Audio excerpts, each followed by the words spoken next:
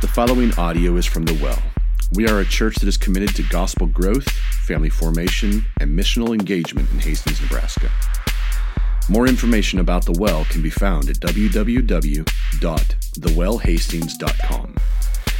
We hope the message you are about to hear will spur you on to growing in the gospel of Jesus Christ, to be formed as a follower of Jesus, and to be engaged in the mission of Jesus to seek and to save the lost within a yard of hell. So Acts chapter 12, we're going to begin in verse 1. It says this.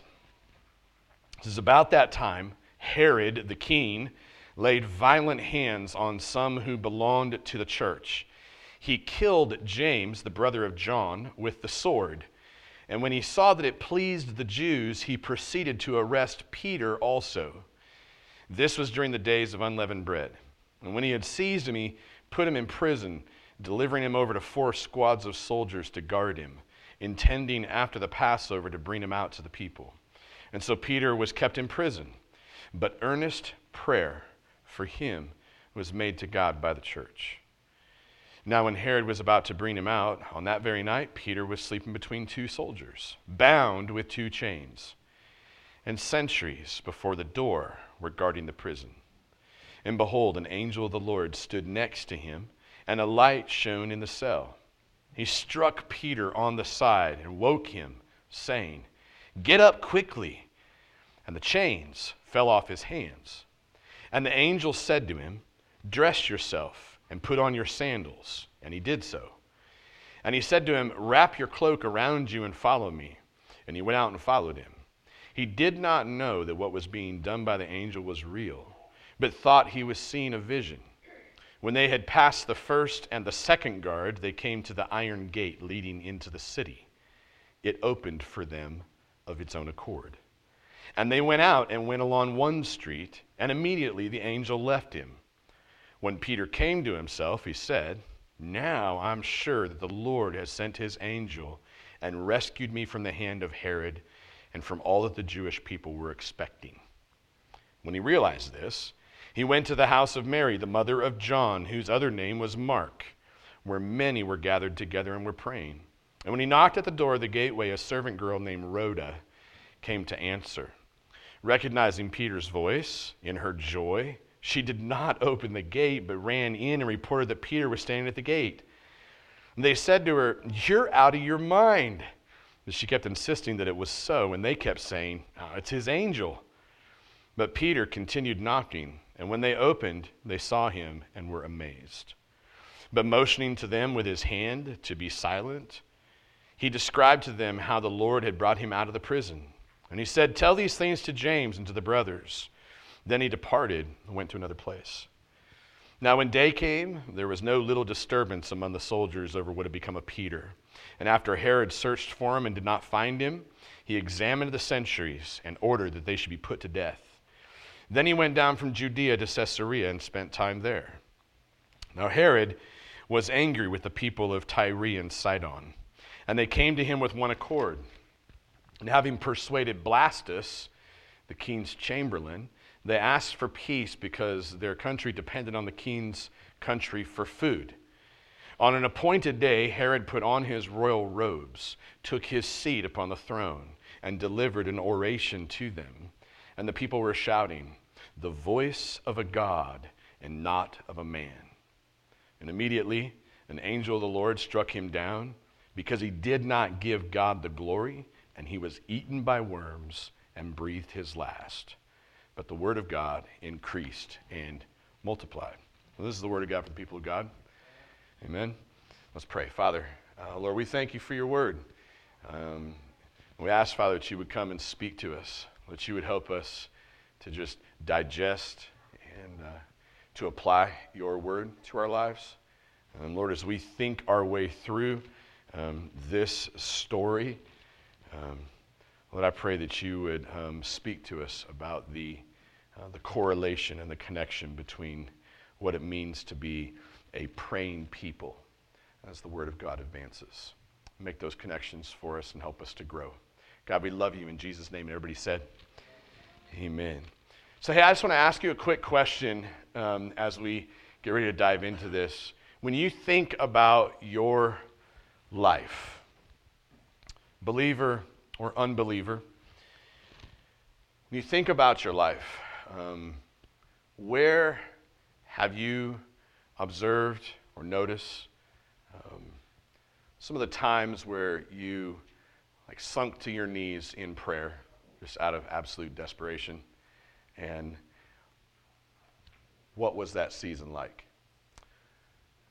What were some of the answers to those prayers? Maybe you're still praying some of them.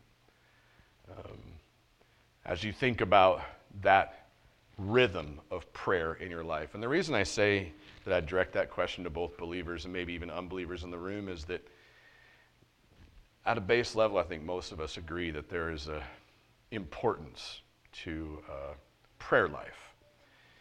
And even if we're in a place where we don't necessarily believe in the Lord, then I think that we still offer up these silent desires and prayers to someone.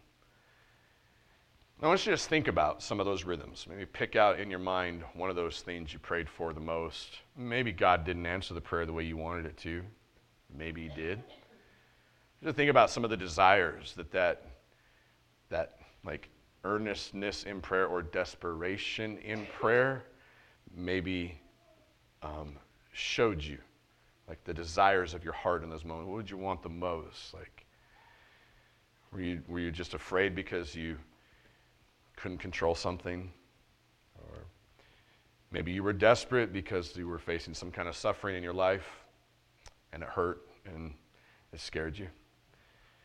Or maybe there was something that you wanted really bad. I know there's a few of you in the room that really desired to have a baby and spent a long time waiting for that. Some have even lost babies. And in those seasons, what did you pray for the most? And what did that reveal to you about what you were actually desperate for? And maybe even think, as you think about your prayer journey, about the things you don't pray for.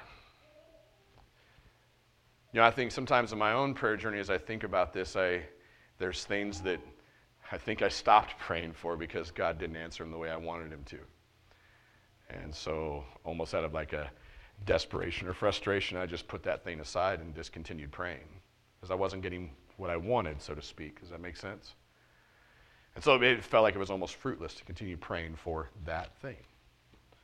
I remember seasons raising our 7 children where there's a few of our kids who don't follow the Lord. I remember seasons of just absolute brokenness, falling asleep at night, just bawling our eyes out, wondering how our kids would be. I remember seasons of really frustration and bitterness even in prayer and anger where I would then lay those prayers aside. God, you're not answering it the way I want you to, so we're done. If you and I meet on the street, you're going to crush me. But I'm just thinking this morning as we were worshiping, just thinking about this text and some of the main focus that we're going to pull out of it as we study it, and just thinking that really wanted to zero in on prayer. But there's a connection and a correlation to our prayer lives on the one hand, and then also our study of God's Word on the other. So if you talk to any believer that's been a believer for longer than 15 minutes, they should almost be able to tell you, hey, probably 2 or 3 most important disciplines in the Christian life to grow spiritually is to read your Bible, pray, and be in church, right? That's traditional Christian talk, and it's not wrong, it's right. We need to be in relationship with other believers. And even if we're unbelievers and we're just kind of checking things out and slowly maybe making the journey that way and kind of asking God what's going to happen here and so on and so forth, even those 3 disciplines are still good if you're not even a believer.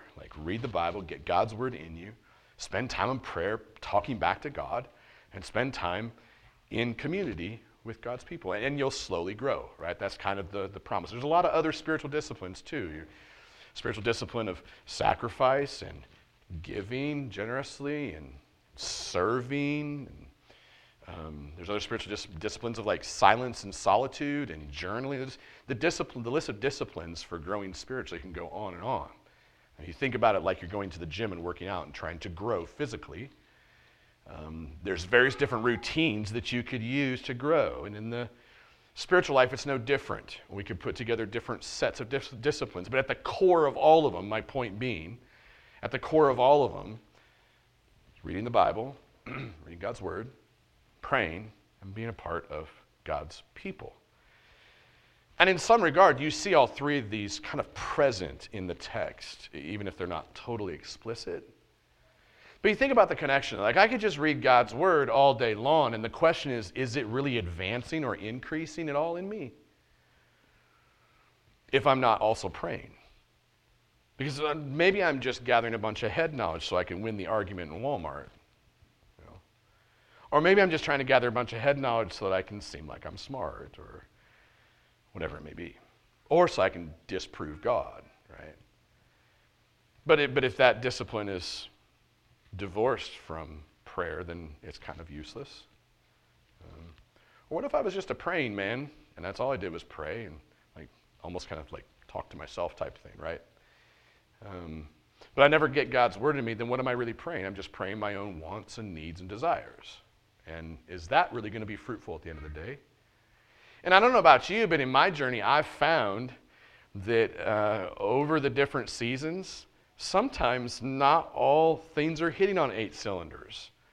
And I find that I am just maybe studying God's word more and praying less, or praying more and studying God's word less, or maybe disliking to be around God's people, so on and so forth. You can just put together different variations of that, and what does that lead to? It can lead to a kind of a spiritual unhealth inside of us. Whereby I think what happens is we begin to place our expectations on God. You know what I mean? Like, yo, God, I expected you to come through on this or to do that, and since you didn't, I'm going to hold you at an arm's length and kind of punish you, God, for not giving me what I wanted. So those are just some of the thoughts that have been rolling around in my head as I studied the text. I hope that it might connect with you on the front edge, just kind of get you thinking in that way as we look at the text.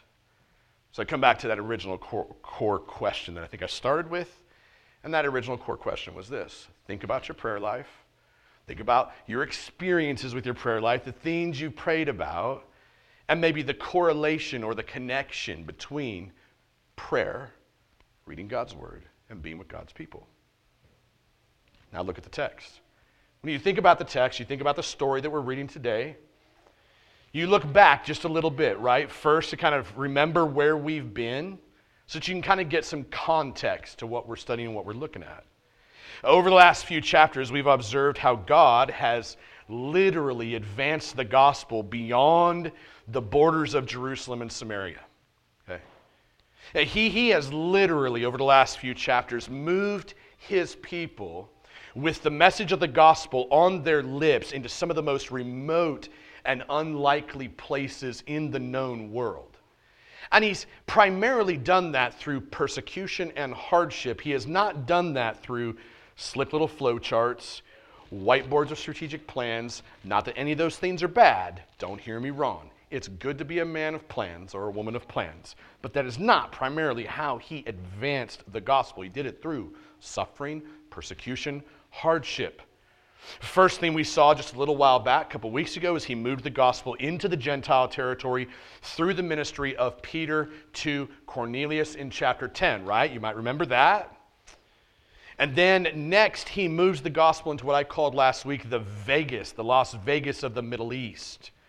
He does that with Barnabas and a bunch of others who are ministering with him, including Saul at some point towards the end of the story. But they're ministering in what we call the sin city of Antioch, right? So this is what God has been up to in the last couple of chapters. He's advancing the gospel into places that we would never even think that God would go to, let alone most self-respecting Christians, right? If you look at the verses we're studying today with that in your mind, what is God doing? God is literally moving our attention back to Jerusalem. So if you could look at it from a panoramic view, like if you had a drone flying over and above, you would see the gospel is moving this way on this front. It's advancing like crazy. And then suddenly, from that panoramic view, you see the view kind of pull up and then hover down back on Jerusalem again. He comes back, moves our attention to Jerusalem. And really, in the text, in the entire scope of the book, for more context, it is not the last time that we see Jerusalem come up in the text, but it is one of the last times.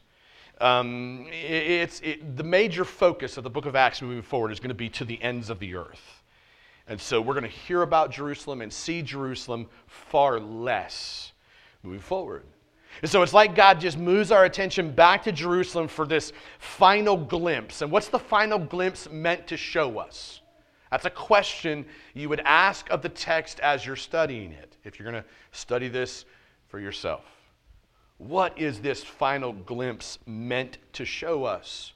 It's meant to show us God's ongoing care of his church in Jerusalem before he continues the advancement of the gospel to the ends of the earth. It's almost like God saying, yo, I'm advancing the gospel past Jerusalem all the way over there. We're going to come back. I'm going to show you I haven't stopped caring for Jerusalem either. Just so you know, while we're doing this, I'm still caring for them. And the main thrust of what we see back in Jerusalem as the drone kind of makes that hovering overview, what we see is basically open hostility to God's people and the message of the gospel. Now, sometimes I think for us in a Western culture like we live in, it is hard for us to wrestle and grasp the significance of this. This open hostility to God's people and the message of the gospel. Somehow when you're studying literature that comes from thousands of years ago and stories like that, and you feel far removed in the seats we're sitting in today, you have to somehow build a bridge to come back over for it to apply to our lives, right? It's not just that we go, oh wow, that's kind of a cool story of what took place there. Yo God, go God, you did a good job, you turned out the bad guy. It's not just that. You have to build a bridge to go, okay, how does that actually connect with us and where we're sitting? Now, I admit I don't always do a good job of that. I'm sure we all don't always do a good job of that. But when you think that way, you just go, how do you build that bridge? You start thinking of ways that we, as believers, might experience open hostility to ourselves because we belong to God, open hostility to the message that we proclaim. And I'm sure that each of us has our own stories of ways that we might experience that open hostility. I could stand here and tell you stories, some hair-raising stories in our other ministry of times when we literally thought we were going to die. Probably literally almost did, right? I could tell you those stories. And you might be like, I'm probably never going to experience that. That's okay, you don't need to. But you don't have to walk in my shoes to experience hostility to the gospel. You could experience that hostility in your workplace, or you could experience that hostility in your marriage, or you can experience this kind of hostility in many different places. Hostility towards God's people and to the message of the gospel is absolutely nothing new, right? I mean, from the get-go in the book of Genesis, it's hostility to God and his people in the gospel. Serpent comes, deceiving, seeking to oppress, seeking to devour, seeking to steal, kill, and destroy. Right? And the promise from that point forward is, the seed of the woman later is going to crush the head of the serpent. So, hostility is nothing new. Finds its way all throughout the Bible, and in human experience we've heard stories over and over and over again of missionaries that have shown up on foreign soil to only be killed the minute they got out of their boat. Hostility to the gospel is absolutely nothing new. You might think about it another few different ways too. In your own life, whether it's your own daily fight against sin, you ever think about sin as being like an entity that is hostile towards you because you have the Spirit of God living in you? Or if you're an unbeliever, think about sin being hostile towards you because if the Spirit of God was living in you, the forces of Satan, sin, and death know what kind of a force you would be to be reckoned with. So you think about some of those things in terms of hostility to the gospel. Sin is a primary enemy of ours as well. Or you might think about suffering on this earth when you face physical or emotional or mental sickness. Think about the pain that maybe you've endured if you have been in an abusive relationship or grew up in an abusive home somehow, the pain that you endured at the hands of other humans. One thing is for certain, when you think your way through all those categories, wherever your experience connects to those, the answer here is that wherever God's people are, and wherever those people are that God is pursuing to draw into his family, wherever we are at, wherever the message of the gospel is advancing, There's always going to be opposition and hostility, always. You don't have to wind up in a prison cell like Peter or get killed with a sword like James or face some of the crazy hair-raising experiences that I've faced. But I'm certain that each one of you has faced open hostility towards yourself and towards the gospel. Now, in our story, there's this evil king, right? His name is Herod. And he is he's a slime ball. Okay? He's a slime ball. And he's absolutely openly hostile to God's people and to the message they're preaching. Now, one little caveat before we jump in, and many of you heard me say this over and over and over again over the years, but you can definitely be certain here that the forces of Satan, sin, and death are actually behind Herod's hostility. Why? Because Ephesians 6 is a foundational passage anytime we think about opposition. So you take this home and you say, man, I have a husband or a wife who is hostile towards me because God saved me. You can say, hey, look, Ephesians 6 teaches me that it's not the husband or wife, it's the forces behind the husband or the wife. Interchange the story however you want. Co-worker, boss, other motorcycle group, whatever you want to interchange in there. At the end of the day, our fight is not against flesh and blood.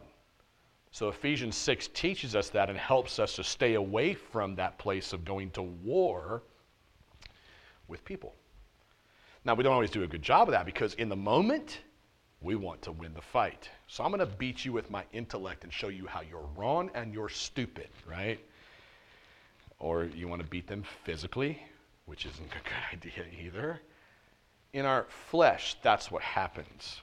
The reality is if we take up a posture like Jesus in those moments, we would take up a posture that says, hey, look, bro, look, sis, husband, wife, boss, whoever, look, you're wrong, but I don't have to stand here and fight with you over it. I'm just going to pray for you. How refreshing would it be if many believers today would just stop the arguing, and trying to prove and just go, hey, I'm going to distance myself and we're going to pray.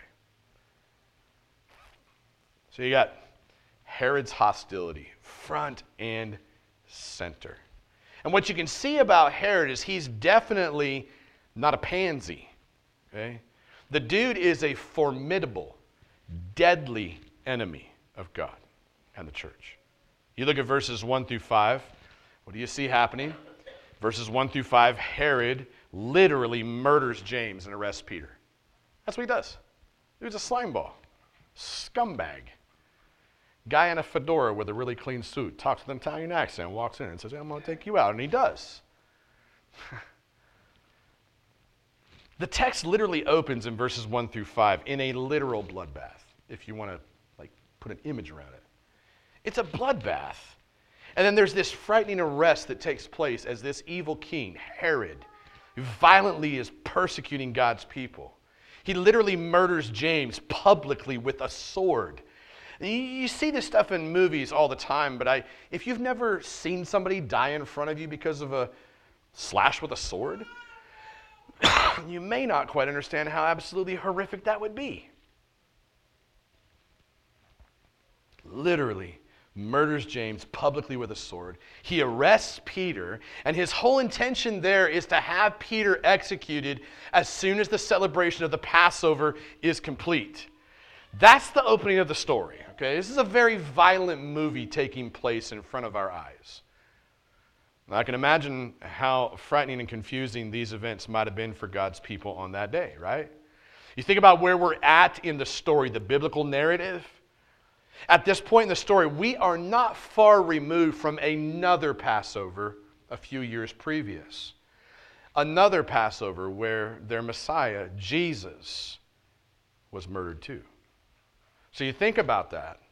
It seems plausible to me that God's people may have easily had that gruesome image of Jesus being murdered on a cross, high on the hill of Calvary, in full public view. Probably had that image in their mind, though they know the tomb was empty 3 days later. The horror of the cross might have been very front and center in their minds as Herod begins to unleash his bloody attack on them.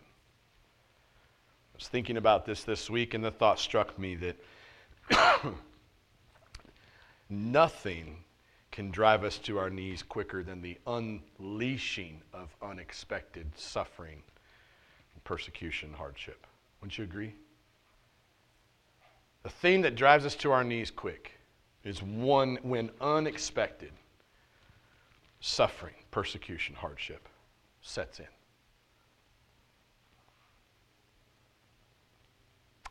This is exactly where the church is at, right? This is where they're at the end of these verses. They're on their knees in prayer amidst their fear and their confusion. So the question is, like, how often do you and I literally fall down on our knees in desperation when the forces of Satan, sin, and death rear their ugly heads against us? When was the last time for you?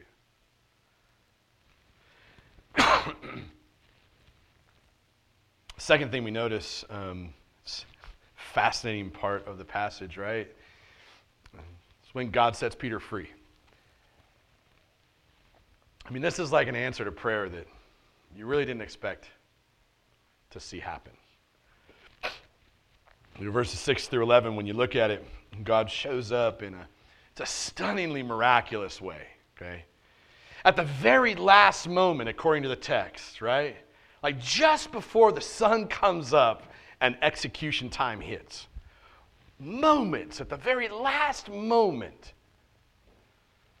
Herod is preparing to bring Peter out of his jail cell for his public execution. At the very last moment, angel of the Lord shows up in this dazzling display of bright light, shining right into the darkness of Peter's prison cell. And what does he do first?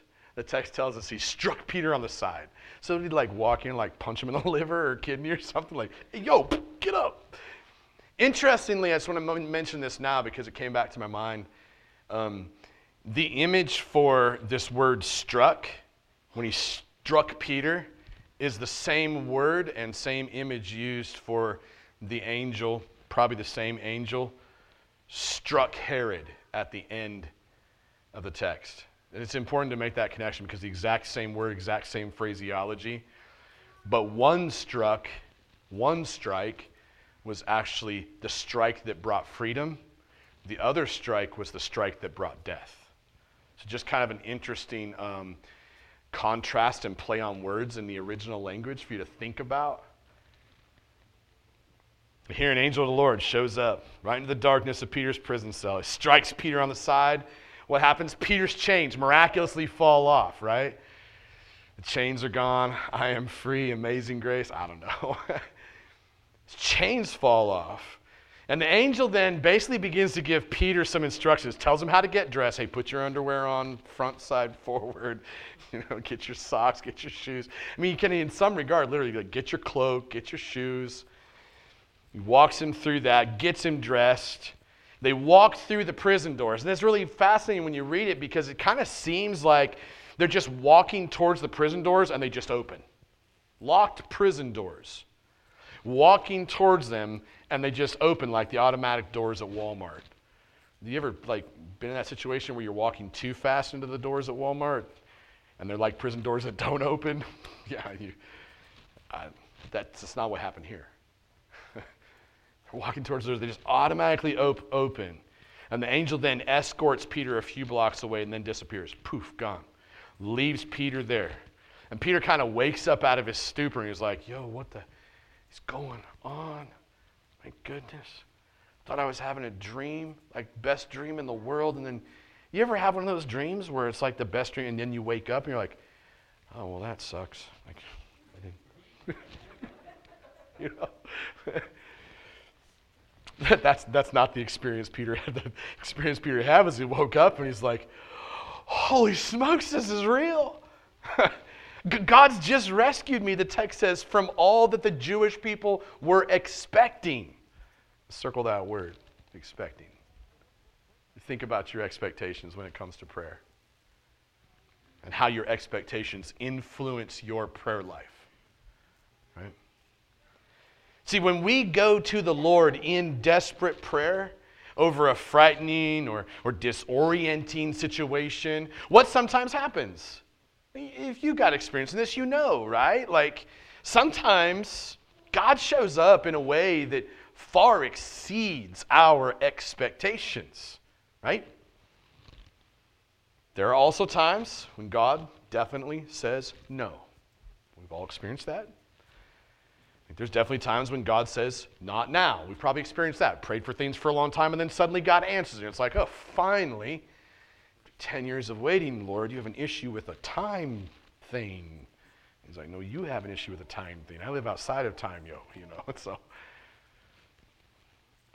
So you probably experienced those kinds of things. But when God says yes to your cry for help, he typically does it in a way that I think knocks the socks off of everybody, right? Brings full attention to his power and his provision. That's what he does. And here's the thing. I think that the intent, I get it, lawyers are like, you can't judge intent. But the intent, behind God's sovereignty in how and when he answers our prayers is this. I think his intent into how and when he answers those prayers is based upon his desire to draw us into a relationship of trust that is not dependent on our expectations. You might be like, okay, bro, you lost me. I think that what God wants to do is draw us into a relationship of trust that is not dependent upon our expectations. Now, I'm not going to throw expectations out with the bathwater. I'm just going to hone in for a moment on expectations in relation to how we do relationship with God. Okay. So what I mean when I say this, that I think God wants to draw us into a relationship of trust that is not dependent upon our expectations. You might catch what I'm saying in the word dependent. Because if you depend on your expectations, then who are you not depending on? Right. So that's basically what I mean. If you're looking at the text and you think about it, you think about the church, you think about Peter for this matter, they did not expect, I told you to circle the word, they did not expect God to show up this way. You have to understand that words in the Bible are super important. They're not just there based out of some happenstance. I think they're there on purpose, and that God's word is pure and perfect and real and meaningful. And so when God chose to have the author Luke put this word expectations in there from all the Jewish people were expecting, verse 11, that word expecting is there for a reason. I think the church expected Peter to be murdered. They just saw James get murdered. They'd seen Jesus get murdered the same way, right? So I think they're expecting that. And when God set Peter free, it was something that was beyond their expectations. So like health, wealth, and prosperity preachers, whom I think are absolute slime balls and scumbags, right? They will teach you that you should expect things from God and tell God what to give you. I'm like, you're going to get knocked down someday by a big fat bolt of lightning, and I'd like to be on the other side of the world when it happens. Because nobody gets to tell God what to do. I don't get to control God if God's in full control. So the question is, when you think about the church here and you think about Peter praying, put yourself in their shoes, what do you think they were praying for in the midst of this? I don't necessarily think that they weren't praying for a miracle. Don't hear me wrong. I would pray for a miracle. I'm sure they were. They just weren't expecting it. So I'm certain they were praying for a miracle. I could say that maybe they were praying this, or maybe they were praying that when Peter did die, maybe that he would die honorably with the name of Christ on his lips. That makes some sense. Maybe they're praying for those who would actually see the execution to hear the gospel and trust in Jesus as they observed Peter's faithfulness even unto death. That's possible. I'm obviously reading something in the text that the text doesn't tell us, but I don't think it's outlandish to make that read.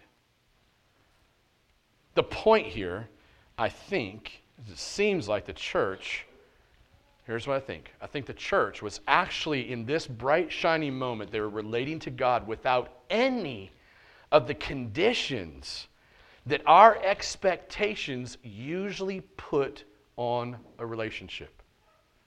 Think about that.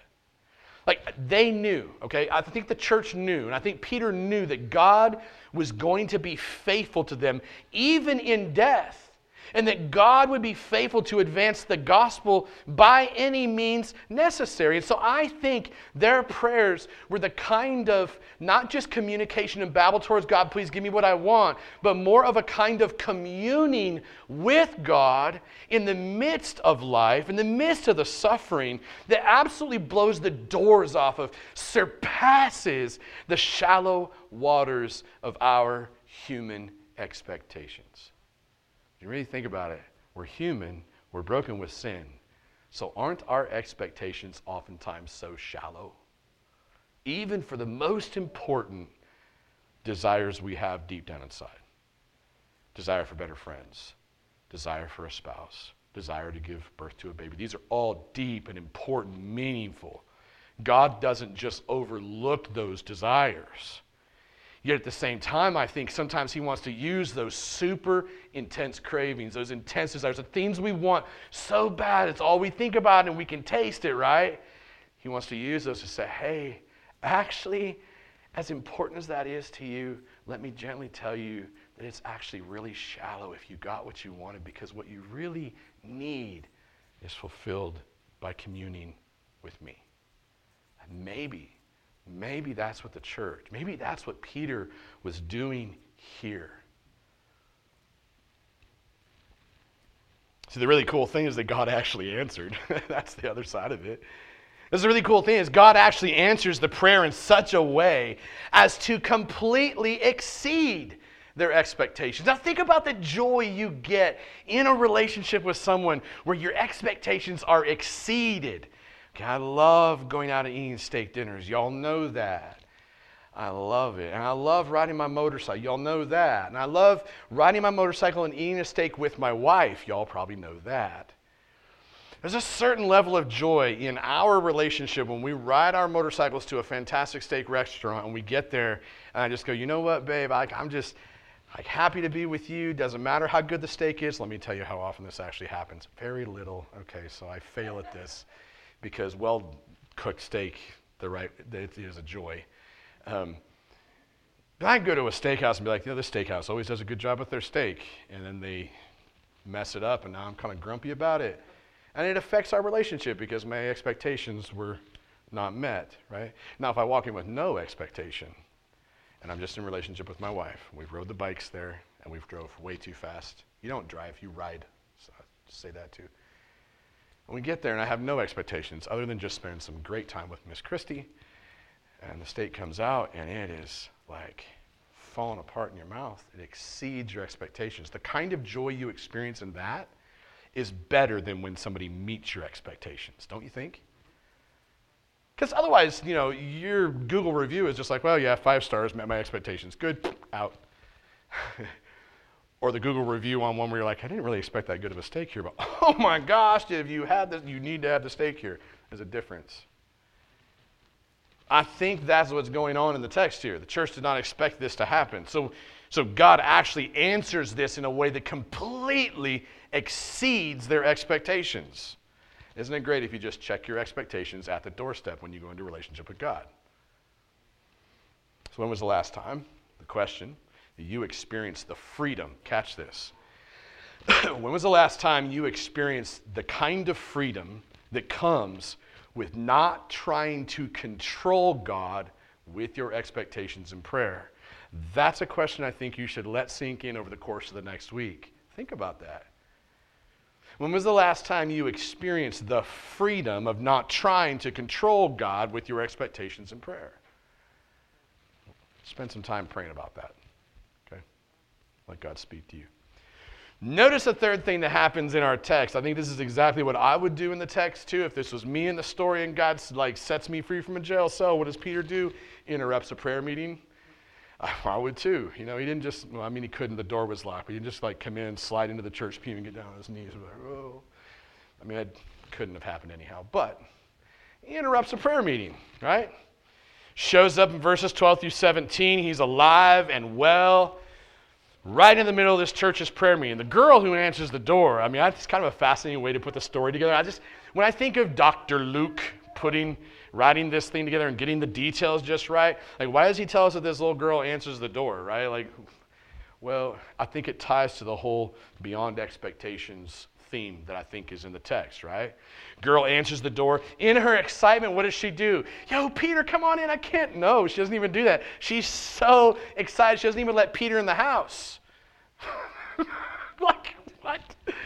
And Luke catches it and writes it. Like, somehow God is like, yo, Luke, as you're writing this, make sure you put that in there. And Luke's like, why? Because I said that's why. I don't know.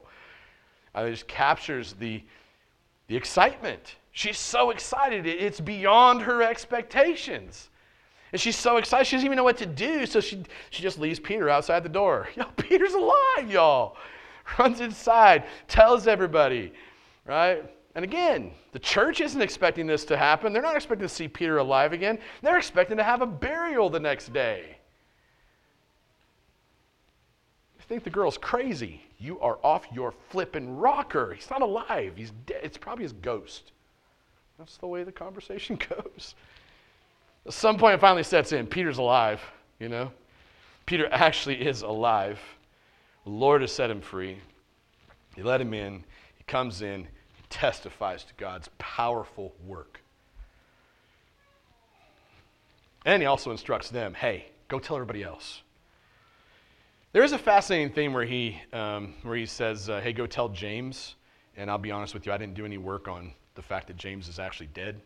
Maybe this is a different James he's talking about. So I'm just going to leave that there. Go figure it out. Let me know what you find out. I'd be happy to know. I'm sure some of you could probably stand up right now and tell me. Go find out. It might be worth the chasing down. He tells them, hey, this is what God did. Now go tell everybody what God did too. You go tell everybody what you just heard and what you just witnessed, what you just saw, what you just experienced. God blowing your expectations. I think if we all took some time to write down all the things that we've been praying for, I think we would inevitably have a lot of items on our list that have not found some kind of resolution, right? If you don't have something on your list that has not found some kind of resolution to it, then maybe you ain't praying about real things. Maybe that's the way to say that. I don't know. Because we do live in a broken life, and not everything on our prayer list is going to get resolved right now, right here. We all struggle under the weight of certain things, right? Sickness, disease, weaknesses, sin, needs, things you haven't found full victory or satisfaction in. Sometimes we get so focused on those things, right? So just one side, you get so focused on the things that God has not done. I've kind of talked about this a bit already. The things that have not yet been answered. And sometimes we just flat out miss or diminish the things that God does answer or that God is doing. And so maybe part of the lesson we could learn in the text is this. That maybe we should not only go to the Lord in prayer, but maybe also go to the Lord and give thanks. Maybe also begin to testify more often of the mighty things that we've witnessed Him doing. Right? Like far too often, I think we can kind of be given over to this mindset and this mentality of a woe is me kind of an attitude rather than a wow over him, right? Like woe is me, wow, that's kind of cool, wow over him. Maybe we need to get more into those shoes. It's more of a glass half full than a glass half empty kind of a mindset.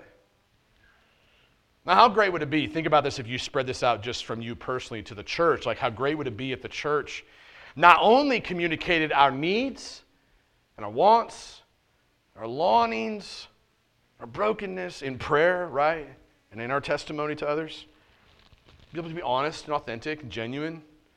But to also at the same time proclaim the miraculous power of God who does do work in exceeding our expectations. I would say this, I think I would press the point a little bit further. If we in this room are not experiencing God exceeding our expectations, then once again, maybe we have an expectation idol in our lives that needs to get torn down and booted out the door.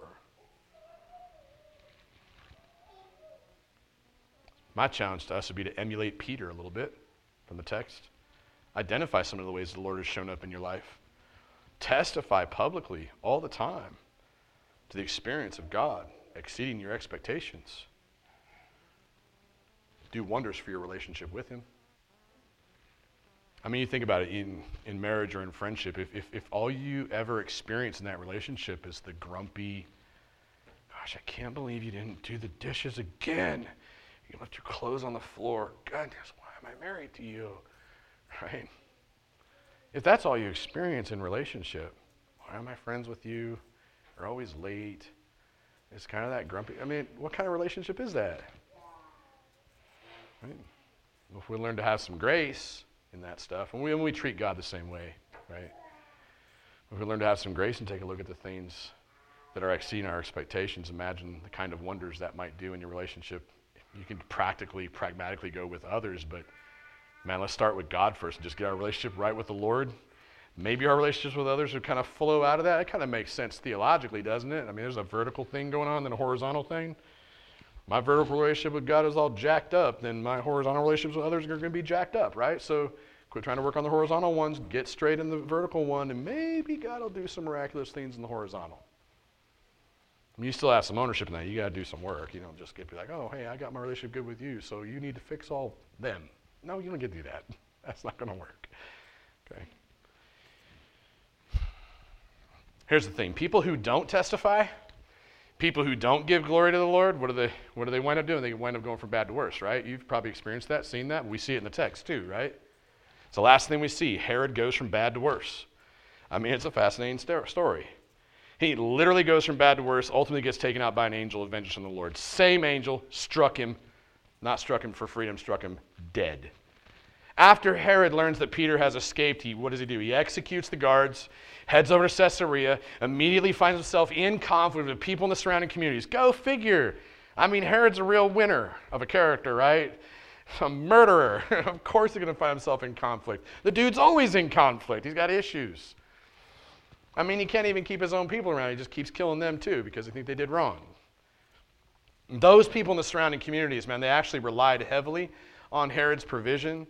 And so they go over there, they ask for peace, and in the midst of asking for peace, Herod's like just getting stroked, right? He's like, wow, look at me. Winds up speaking to them. In the midst of speaking to them, they worship him as a god.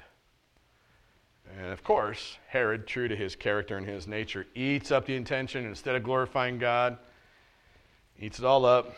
Angel of the Lord strikes him down with the sickness, ends with him publicly being eaten by worms from the inside out.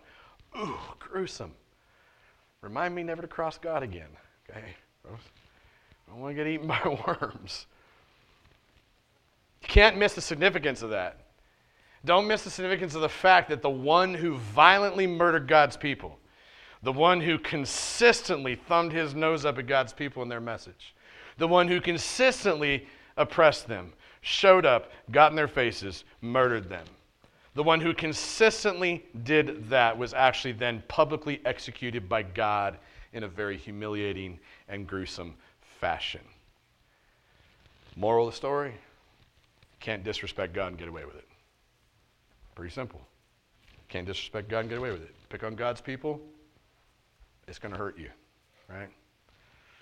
And God is the God of justice. And he really is. This is something that we can take a lot of comfort in, knowing that he's the God of justice. And sometimes you and I get the privilege of having our expectations completely blown out as he makes a public spectacle out of our enemies and his enemies. And I can tell you that if you're suffering in any way under the weight of oppression that ultimately comes from Satan, sin, and death, even at the hands of another human being, you can rest assured God will eventually, I like to say this, will eventually choke slam Satan and all his minions, all of our opponents, into the fiery depths of hell in a very public display of his sovereign power. That's going to be a great day. I can't wait for it. It's going to be fun. Conclusion. I'm going to conclude this way. You've seen how God cares for his people, right? All the way to the extent that he not only sets Peter free from his prison cell, but then he also takes out his enemies in a gruesome display of power and authority. It's fantastic. It's amazing. All of it's breathtaking when you think about it. But really, it's the final verse that brings it all home. I asked you earlier, to think about the connection between your prayer life, what that's looked like, and God's Word, right? We've already talked about the community of God going to their knees in prayer, and we've already seen them. And the first thing that Peter does is not to go grab a steak or Chick-fil-A. Chick-fil-A is probably closed because it was probably a Sunday. I don't get it. Anyways, I don't like Chick-fil-A. Personal. I have issues. Anyways, Peter doesn't. What is it? He goes to the community of God. He goes to hang with God's people. So we've seen the three pieces we've talked about: God's Word, prayer, community of God. And the final verse, though, reminds us it's not just that God cares for us, okay? And He does. It's not just that God cares for us, but overall, God really is about the advancement of the gospel, the advancement of His Word to the ends of the earth.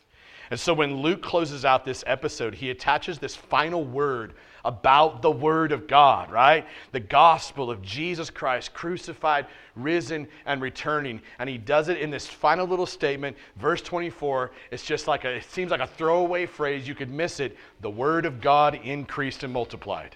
Oh, wow, cool. No, the Word of God increased and multiplied. Think about this. Like, it really doesn't matter when you or I die, because death merely is an usher into God's eternal presence. So that doesn't matter. It really doesn't matter who persecutes us, because they're going to eventually get what's coming to them. So that really doesn't matter in the spectrum of time, space, continuum, and all that. What really matters is the advancement of the gospel, because the gospel is the message of salvation for all who turn to Jesus. The life we live here on this earth is merely a whisper in the wind. It's merely the blink of an eye in this small moment of the span of eternity. All of our experiences, all the things that we do and done and been done to, it's just gone like that, really, in light of eternity. What really matters is whether or not the message of the gospel has taken root in our lives, and whether or not it is increasing and multiplying in us and through us, right? And so the primary way, I think, after asking all those questions of you guys, I think the primary way that the gospel actually increases and multiplies is through prayer. And this is the point of the text. And a good, solid, healthy prayer life, I think, has to be divorced from our expectations. I think the enemy of a healthy prayer life is our expectations. Truly resting in the presence of God, when you think about that, you're going to find rest amidst the hardship, amidst the difficulties, amidst the suffering, amidst the disappointments. You think about that, right? I think it begins understanding that the bloody cross and the empty tomb and the promise of heaven, they're all centered on the person and the work of Jesus, right? And in our faith in Him, we come through a right relationship with God. And the way that we stay in right relationship with Him is by removing our expectations. Saying, hey, God, there's a lot of things I want, but I don't expect you to do that. I'm going to come to you. I'm going to trust you. I want to commune in your presence, because that is more priceless than silver or gold. And what happens is, I think what God does is He starts to give you the desires of your heart. If the desires of your heart are just to get God to be like the coin machine to give you what you want, you're going to be left wanting. But if the desire of your heart is to resist the expectation, say, hey, the only thing I want, God, is just you. I just want you. Then I think He'll give you the desire of your heart then. And I think you'll move far past, down into the depths, below the shallow waters of your expectations, your wants. And you'll wind up in a place where you'll walk with God in a way that He'll continuously blow the doors off of what you thought was or was not possible. And in the midst of that, you know what happens? The Word of God increases and multiplies in you. Amen? Let's pray.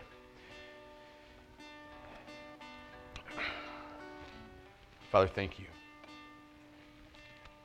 Thank you for your faithfulness to us, that we might have your word this morning, that we might study and know that you are the God who does blow the doors off our expectations. I pray, Father, in these moments as we close, that you would turn our attention to the foot of a bloody cross, turn our attention to the doorway of an empty tomb, turn our attention to the hope we have in the promise of heaven. Do a work in our hearts and our minds. Lord, if there's any here that have yet to trust fully in you, to repent of sin, to come to you and say, man, I don't have anything except for this big old backpack full of sin to give you. So I'm going to give that to you and take your righteousness and trust in you to save me. Pray, God, that you would do some of that work this morning too among us. God, we love you in Jesus' name. Everybody said?